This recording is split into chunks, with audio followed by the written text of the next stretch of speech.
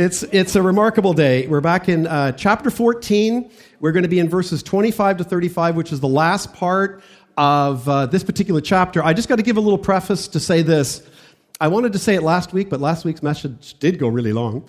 Oh dear, you're welcome. But it was this. It was like the Holy Spirit. We've been studying the gifts of God for the past 6 weeks, and it's so clear to me, obviously it should be as your pastor, how involved the Holy Spirit is. And I said last week, Father, Son, and Holy Spirit in orchestrating everything. We finished verse 24 of chapter 14 back before we went into our Advent series, and I was like torn. I was like, I'm just one of those guys that likes to complete things, so I wanted to complete chapter 14, but I was like, we can't do that. This is too important. And I hope you'll see this today. Then we did the Advent series, and then we did 2 weeks in body life, and then 6 weeks in the gifts of God. And I got to tell you, we come back to this today, and I'm like, this is so set up by the Holy Spirit that we would be in this text today in the Gospel of Luke. This is a tough text. This is a challenging text. So I'm going to read our text for this morning for us in one fell swoop, and then I'm going to pray again before we enter into our message for today. Read with me, beginning in verse 25 of chapter 14. Now great crowds accompanied him, Jesus, and he turned and said to them, if anyone comes to me and does not hate his own father and mother and wife and children and brothers and sisters, yes, even his own life, he cannot be my disciple. For which of you, I skipped over one. Whoever does not bear his own cross and come after me cannot be my disciple. Another cannot be my disciple. For which of you, he goes on, desiring to build a tower, does not first sit down and count the cost, whether he has enough to complete it? Otherwise, when he has laid a foundation and is not able to finish, all who see it begin to mock him, saying, this man began to build and was not able to finish. Or what king, going out to encounter another king in war, will not sit down first and deliberate whether he is able with 10,000 to meet him who comes against him with 20,000? And if not, while the other is yet a great way off, he sends a delegation and asks for terms of peace.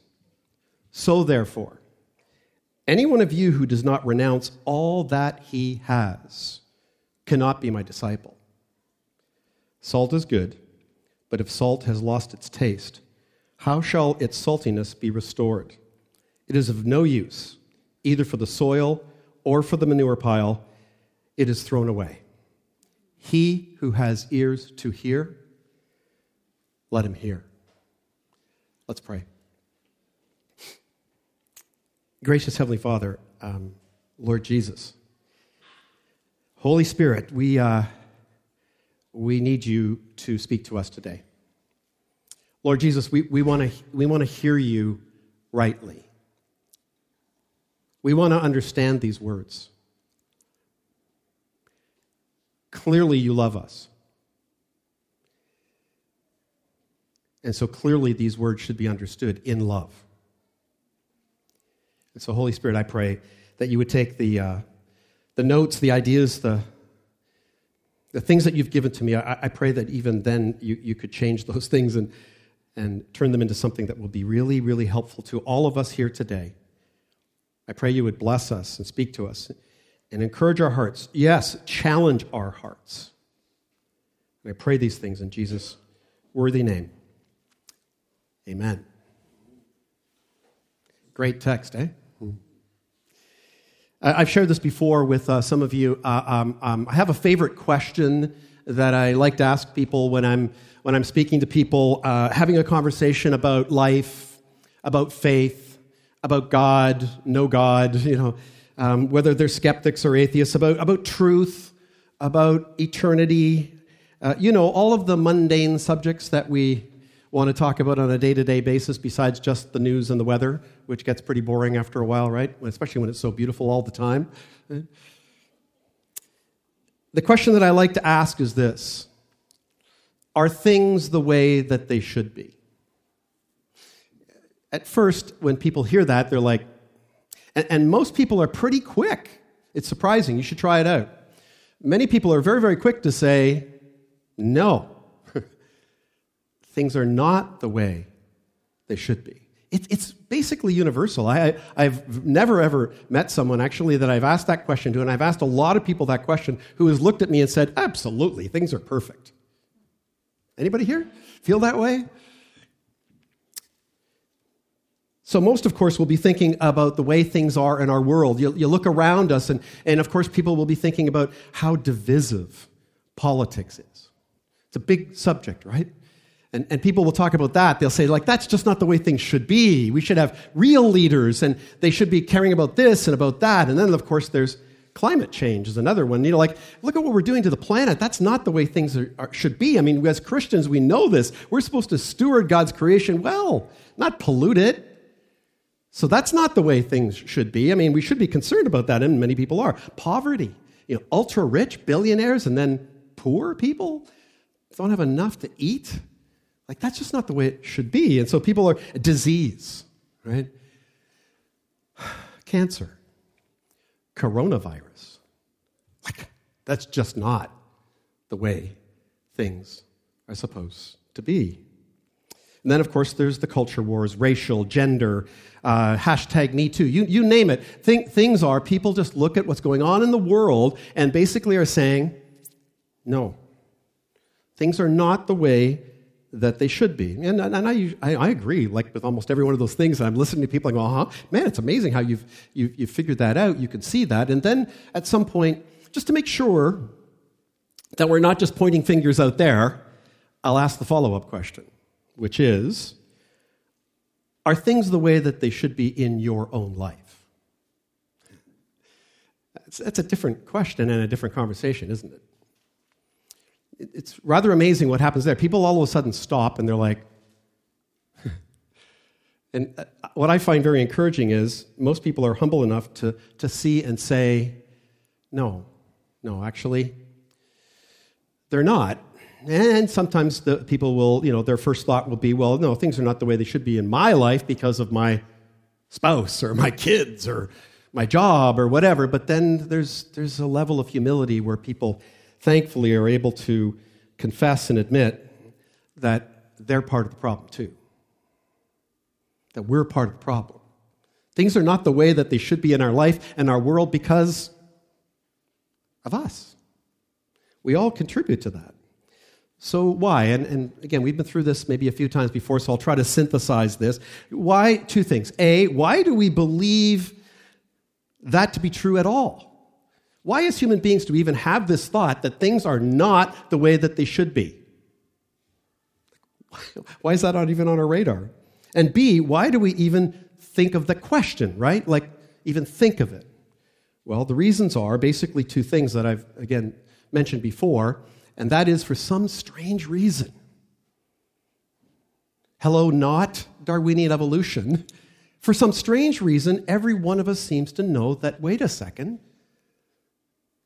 there is a better or more perfect way. But again, the question has to be, how in the world do we know that? We're just really brilliant people as humans? No. The reality is, and again, when I have this conversation with people, it's awesome, because then they're stuck and going, did this just evolve, this logic thinking that we have? And then I'm able to share with them, actually, you know what that most likely is? And they're very eager to find out what it might be. And then I'll say, you know what it is? It's called the Imago Dei. It's the image of God resident in you. Even if you're not believing right now, it's in you. He's put that in you. And so we have this realization, despite our fighting against it, that there is a God and that He's perfect. And hopefully, we're not. Your sermon title for today is Life's Biggest Question. It's a pretty big question, right? Hope to show you from this text today three things. These are remarkable that are in this text today. And Jesus is going to answer. He is the answer to every question, right? He is the answer, period. But He's going to answer this question remarkably well in this passage in a way that might surprise you. Three things I want to show you today. You must choose. This text is about you and I must make a choice. We must choose. Secondly, you must think. We need to think about this. And then thirdly, Christian, this is really important. You must finish. So number one, you must choose. Verse 25, I'll put it back on screen for you, or I'll put it on screen first time. It said this, "Now great crowds accompanied him, Jesus, and he turned and he said to them." I know some of you were just waiting for this 15-minute recap of where we are in the Gospel of Luke, so here you are. Hopefully it'll be a lot shorter than that. Somebody actually said to me this week, "Are you going to actually do a recap?" I'm looking right at her. But anyway, yes, of course. So but those of you who have been with us since the beginning, we started in 2018 this series in the Gospel of Luke. Verse by verse, we've been going through it. And we've had taken some breaks for other series and stuff like that. And what we've learned is this. Basically, Luke was a skeptic who came to faith, we believe, through the ministry of the Apostle Paul. He was a Greek. He didn't know Jesus in his own personal life. He'd never met him.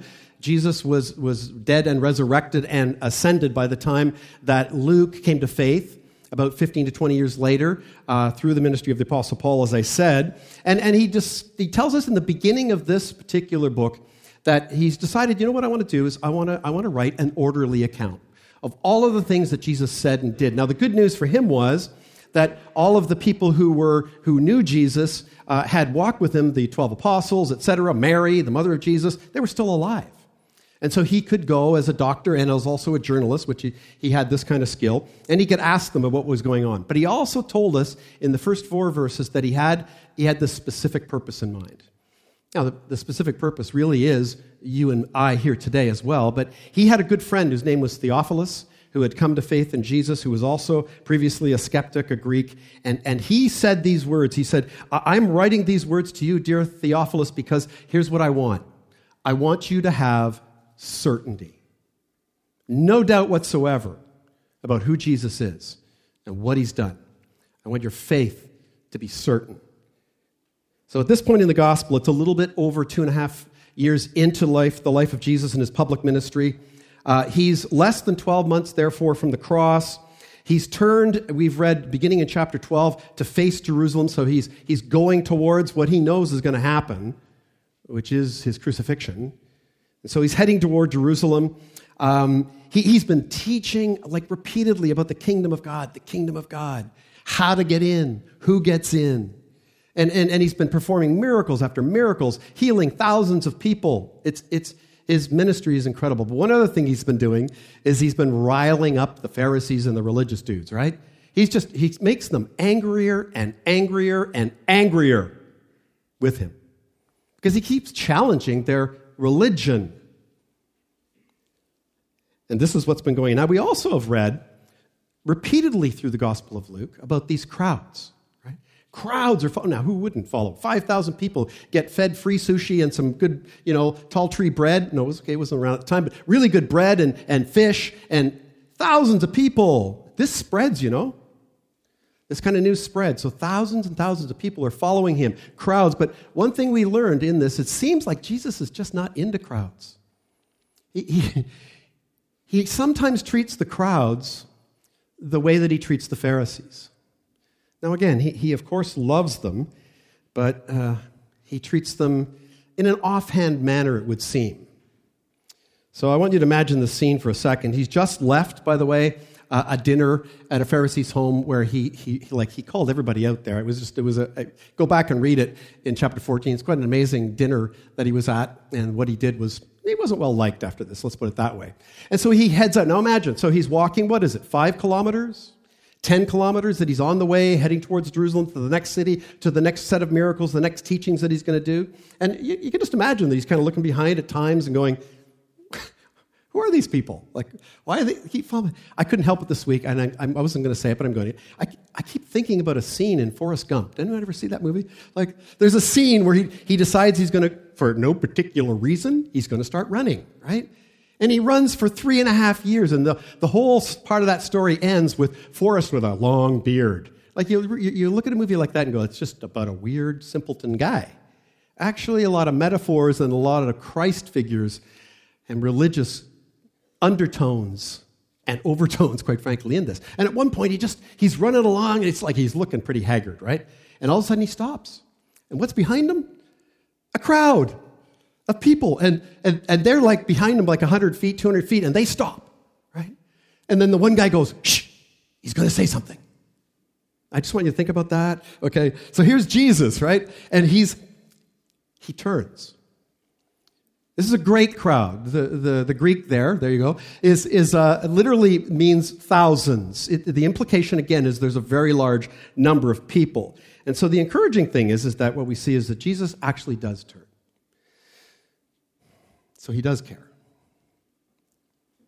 Apparently. But then he says this. Looking at these people, shh, he's going to say something. If anyone comes to me and does not hate his own father and mother and wife and children and brothers and sisters, yes, even his own life, he cannot be my disciple. So come on, what in the world is that? Okay, he said something, not what we were expecting. So you're part of this crowd of thousands, and you're waiting for him to turn and to speak to you or do something, and he says, that? I just can't imagine. I can't imagine being there on that day. So actually, let me help you. Let's bring this home.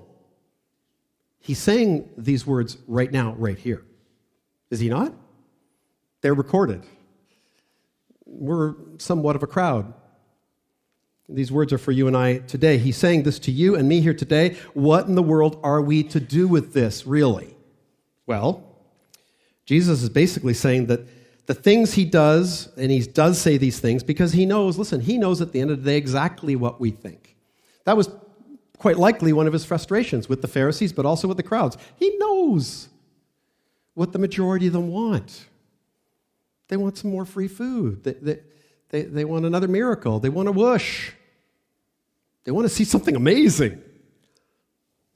And so he knows that. Better than anyone, he understands these things. He understands the questions we've been asking today as well.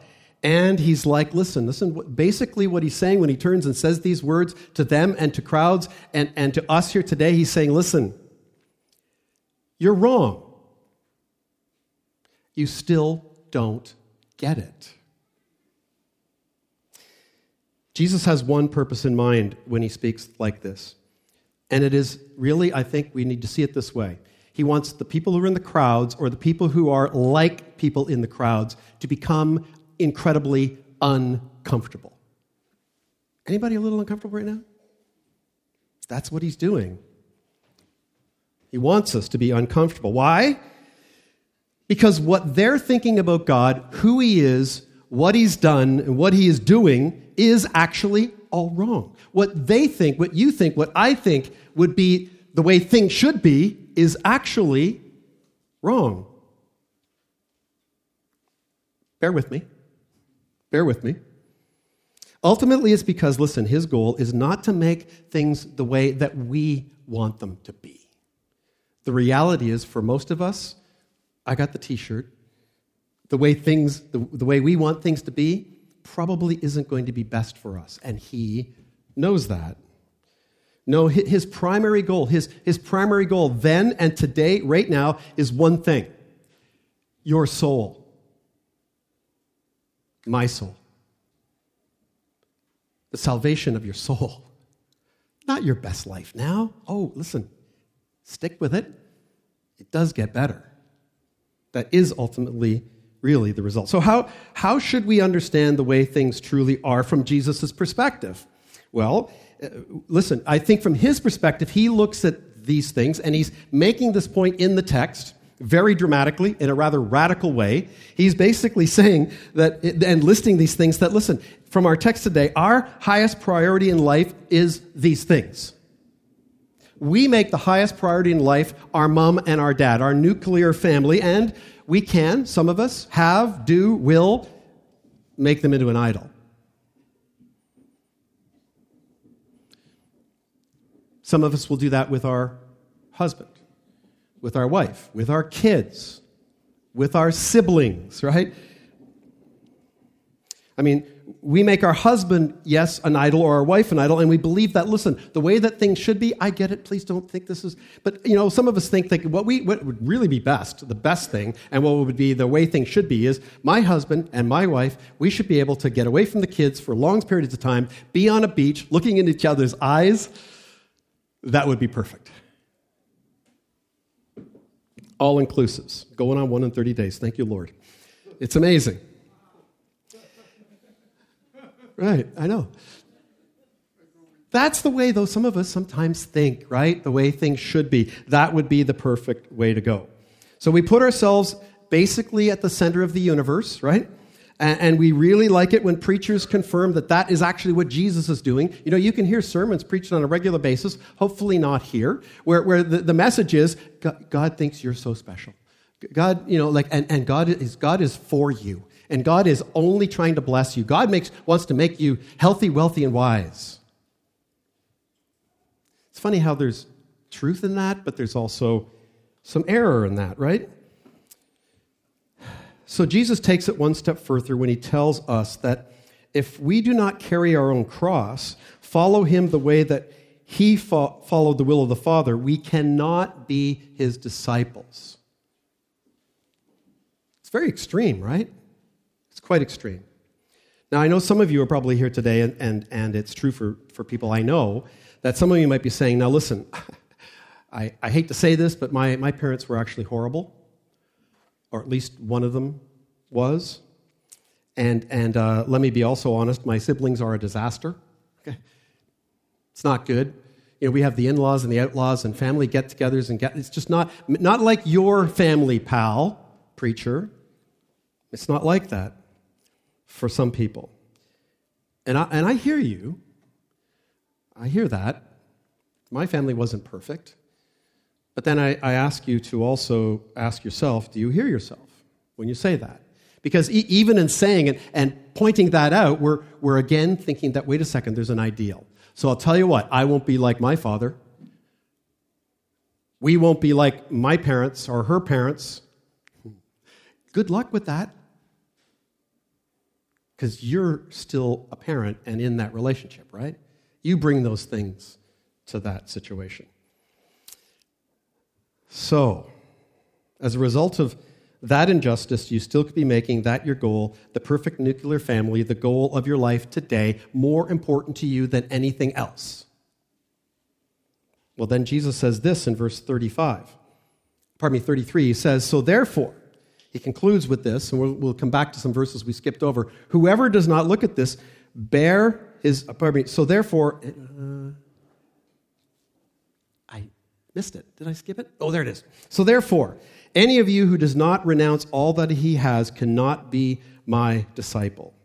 So this is the third actual cannot be, right? We mustn't believe that the way things should be is that we have the perfect home or house or new car. This is what Jesus is now moving to. He's gone from the relationships, the mom, the dad, the husband, the wife, the kids, the family, those things. Now he's going after our stuff, right? And so he's talking here about renouncing everything. The perfect house, the home, the dream and desire that we have for that. A new car, okay, a car that works, right? That would be good. A great career, 2 garages full of toys.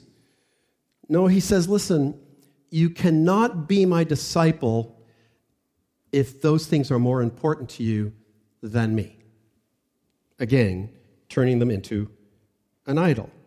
So we need to choose him, his way, and life over our stuff and our desire for more.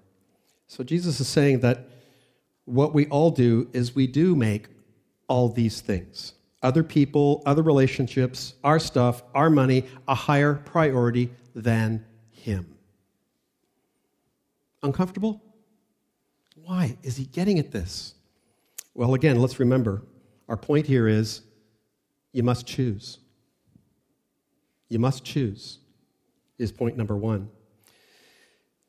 So this is really significant. Then he goes back in verse 27, whoever does not bear his own cross, right, and come after me, cannot be my disciple.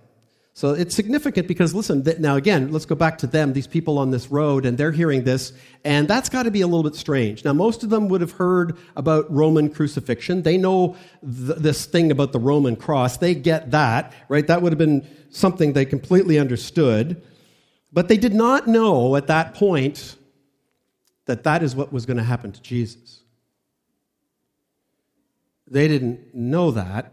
The disciples, and you and I can look back on that and go, that's what he was talking about, clearly.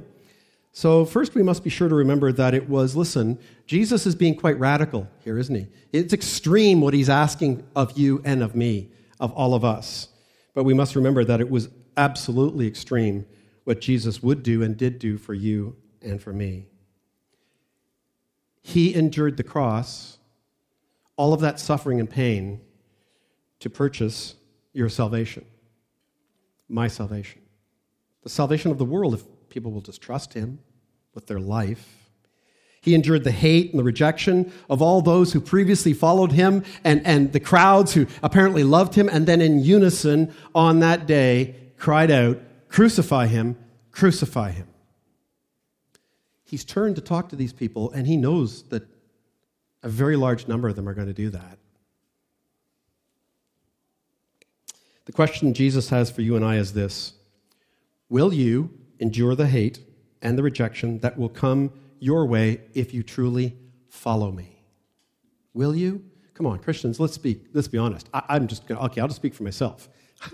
I'm not into persecution on a daily basis. For anything, my own stupidity, failures and error, for my faith, the things that I actually believe that this book says, that Jesus said. That's our cross, friends. It's not a pain in the side. It's not a sickness. No, this is our cross. That's exactly what the early Christians had to endure. Why would we think we don't have to? It's about choice. And so the point is, and Jesus is being very clear, and we've noticed this before about Jesus, there's absolutely no bait and switch with him, right? The terms and conditions with Jesus are right here. It's like, it's not even a full page. It's not like one of those license agreements for software that you scroll through and then I accept. You never read those, do you? Does anybody actually read those? But it's not like that. One person reads them. Okay, we'll pray for you. But, come on. This is just so clear. No, with Jesus, it's simple. You and I must make a choice, and the choice is very, very simple. It's repeated over and over. Jesus is saying, listen, me or fill in the blank. That's it. That's the choice. It's the choice.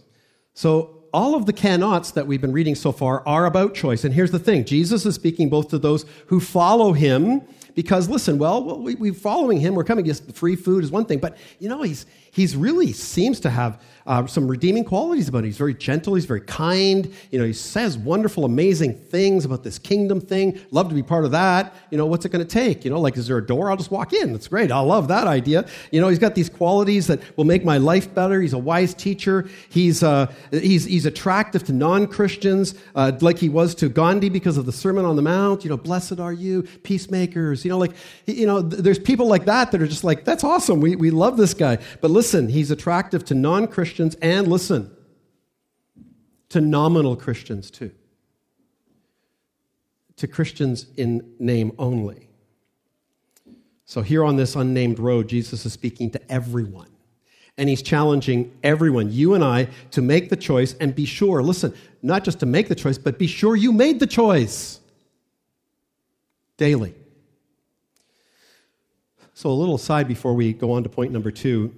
Clearly, Jesus is not saying that we should hate our mom and our dad and our husband and our wife, right?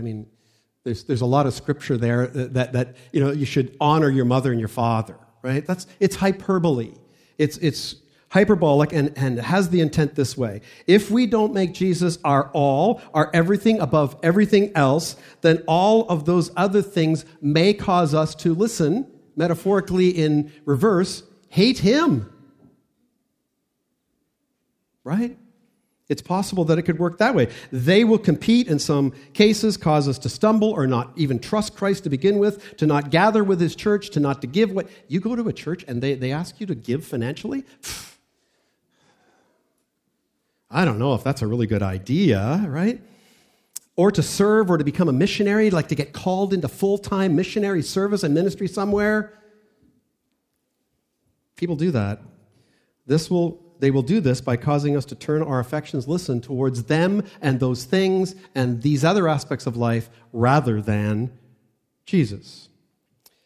So, with those cannots hanging in the air, Jesus then launches into a couple of parables to make his point.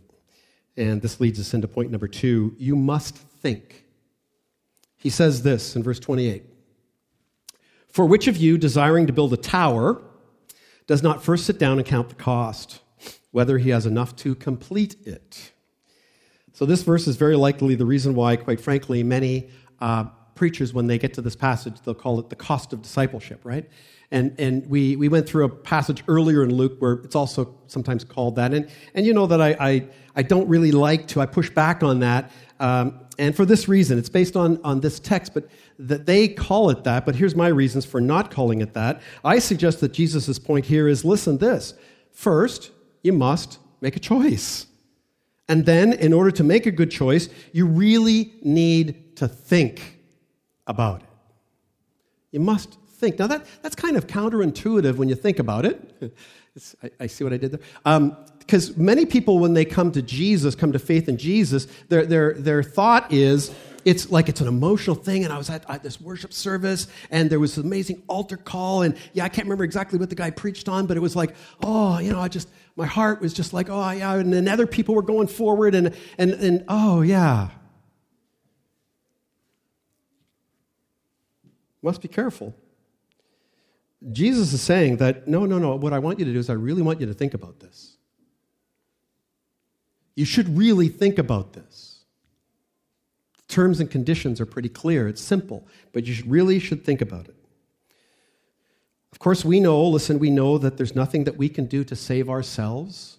There's nothing that we have to do in order to get God to love us more than he already does. It's all by grace. It's all by what he has done.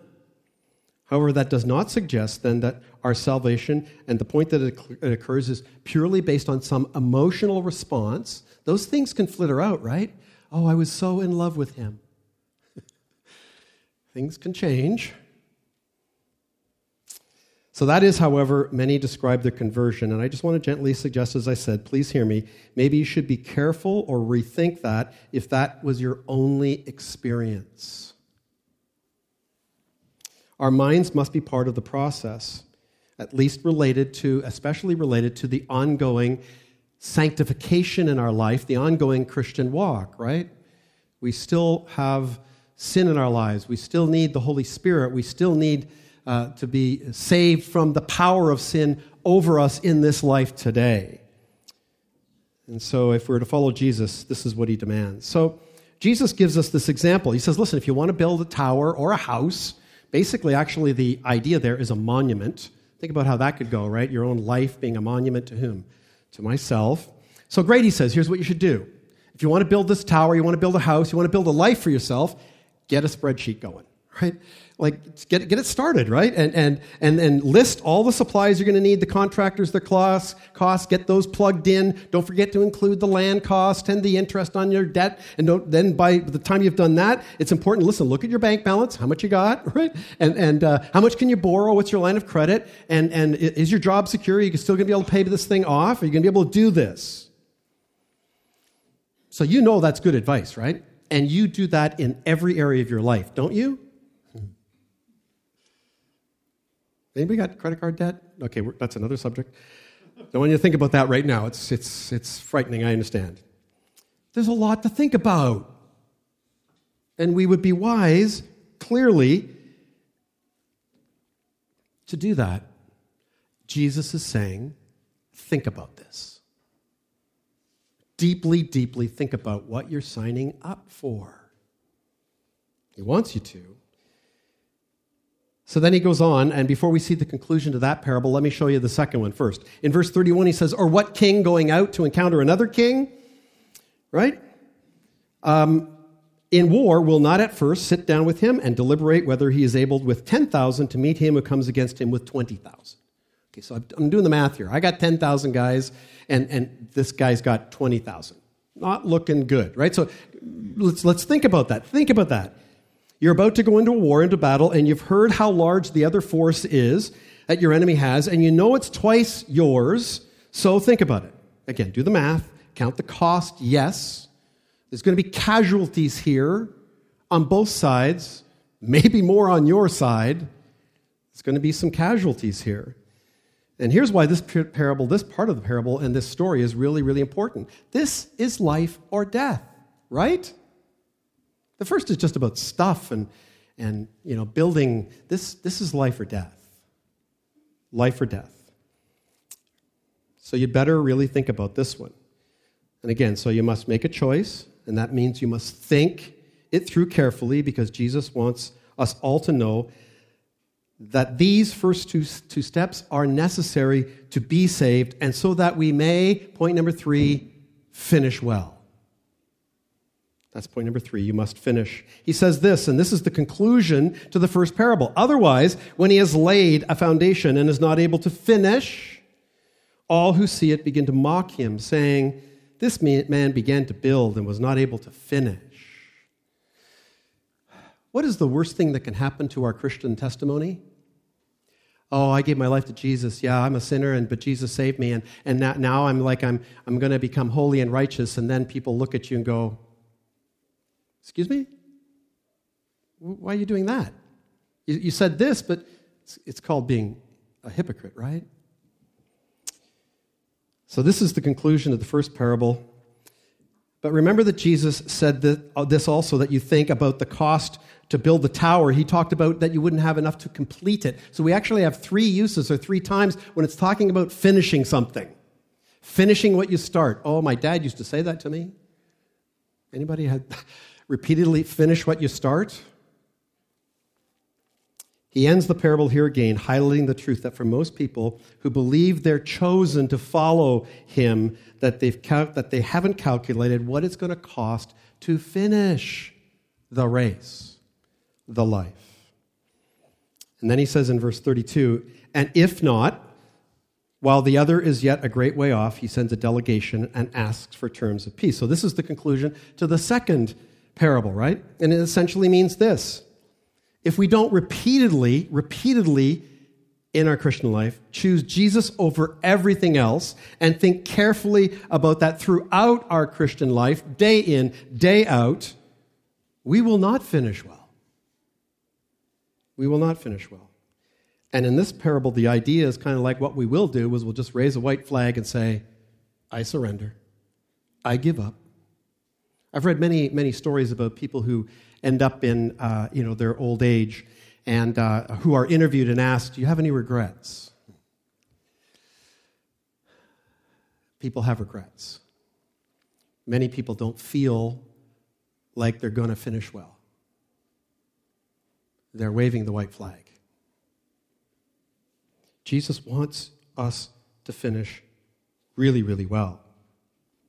Well, then we read this rather odd addition, some would say. Jesus again speaking, as he's just laid all of this out, you must choose, you must think, you must finish. Salt is good, but if salt has lost its taste, how shall its saltiness be restored? It is of no use either for the soil or for the manure pile. It is thrown away. He who has ears to hear, let him hear. Whenever Jesus says that, and he says that a few times in the scripture, you need to mark that down, highlight it. What's just come before that is incredibly important. It's life-changing. And it's not just the salt part. It's all of the rest of what he had to say. So some would say, I've read this where some say, well, Luke put this in here. This really wasn't Jesus' conclusion. I'm going to say, nonsense. It clearly was his conclusion. So we know that in the Sermon on the Mount, Jesus said that we, the church, his true disciples, would be 2 things, right? We would be the light of what? The world. We would be the light of the world. So our testimony would be true. We wouldn't be hypocrites. We would bring his light into the world. And we would also be the salt of the earth. We would season this world with his word, with him, with his truth, and the testimony of what he's doing in our lives. That's what true disciples are. Now, here's the interesting thing. I don't know if you know this, a little bit of science for you scientists here. The truth is, salt, sodium chloride, is actually a very stable compound. It's a very stable compound. It cannot technically lose its saltiness. So Jesus is the creator of heaven and earth. He knows all these things. Why is he saying this? Well, this is what he's getting at. What's happening with salt in this particular example is that it's being watered down. It's being diluted. That's what he's getting at, related to everything else he's just been saying. And so what he's saying is the cares of this world, family, self, stuff, money, can very easily dilute one's walk and ministry, even preventing us from finishing well. So let's be clear. Hearing words like cannot repeatedly, you cannot be my disciple, these things are a little hard to hear, aren't they? It's a little, I don't know. It sounds a little bit like, well, the bar is like really? Why bother? Like, who can, nobody can, because it cannot do this, cannot do that. You can be really, really discouraged by that, right? Or maybe we could hear Jesus actually putting it this way. You cannot have all of me. You cannot have all of my forgiveness, all of my salvation, all of my way, all of my life, all of my inheritance, all of the things that I have purchased for you, rewards eternally, unless I have all of you. Think about that scale for a second. I think Jesus is getting the raw deal, isn't he? The thing is, he knows what he can do in you and in me if we will give up our life for his and the life that he has for us. So on that basis, what will you choose? What will you choose today? Friends, listen. If you have really seriously considered the choice that Jesus is putting before you here today, if you have really, really thought this through, and if you haven't, please do, and if you're a Christian here today, please do it again, think about it some more, and really counted the cost, are you truly prepared today to say that Jesus, above all else, ahead of everything, anything, anyone, is your choice? If you can say that, and yes to both of those things, these key steps of discipleship, what it takes to truly follow Jesus, then I've got some good news for you. Jesus has good news for you and I. You are on your way to finishing well and the way that things are supposed to be in your life. Where do I sign? We need help, though, don't we?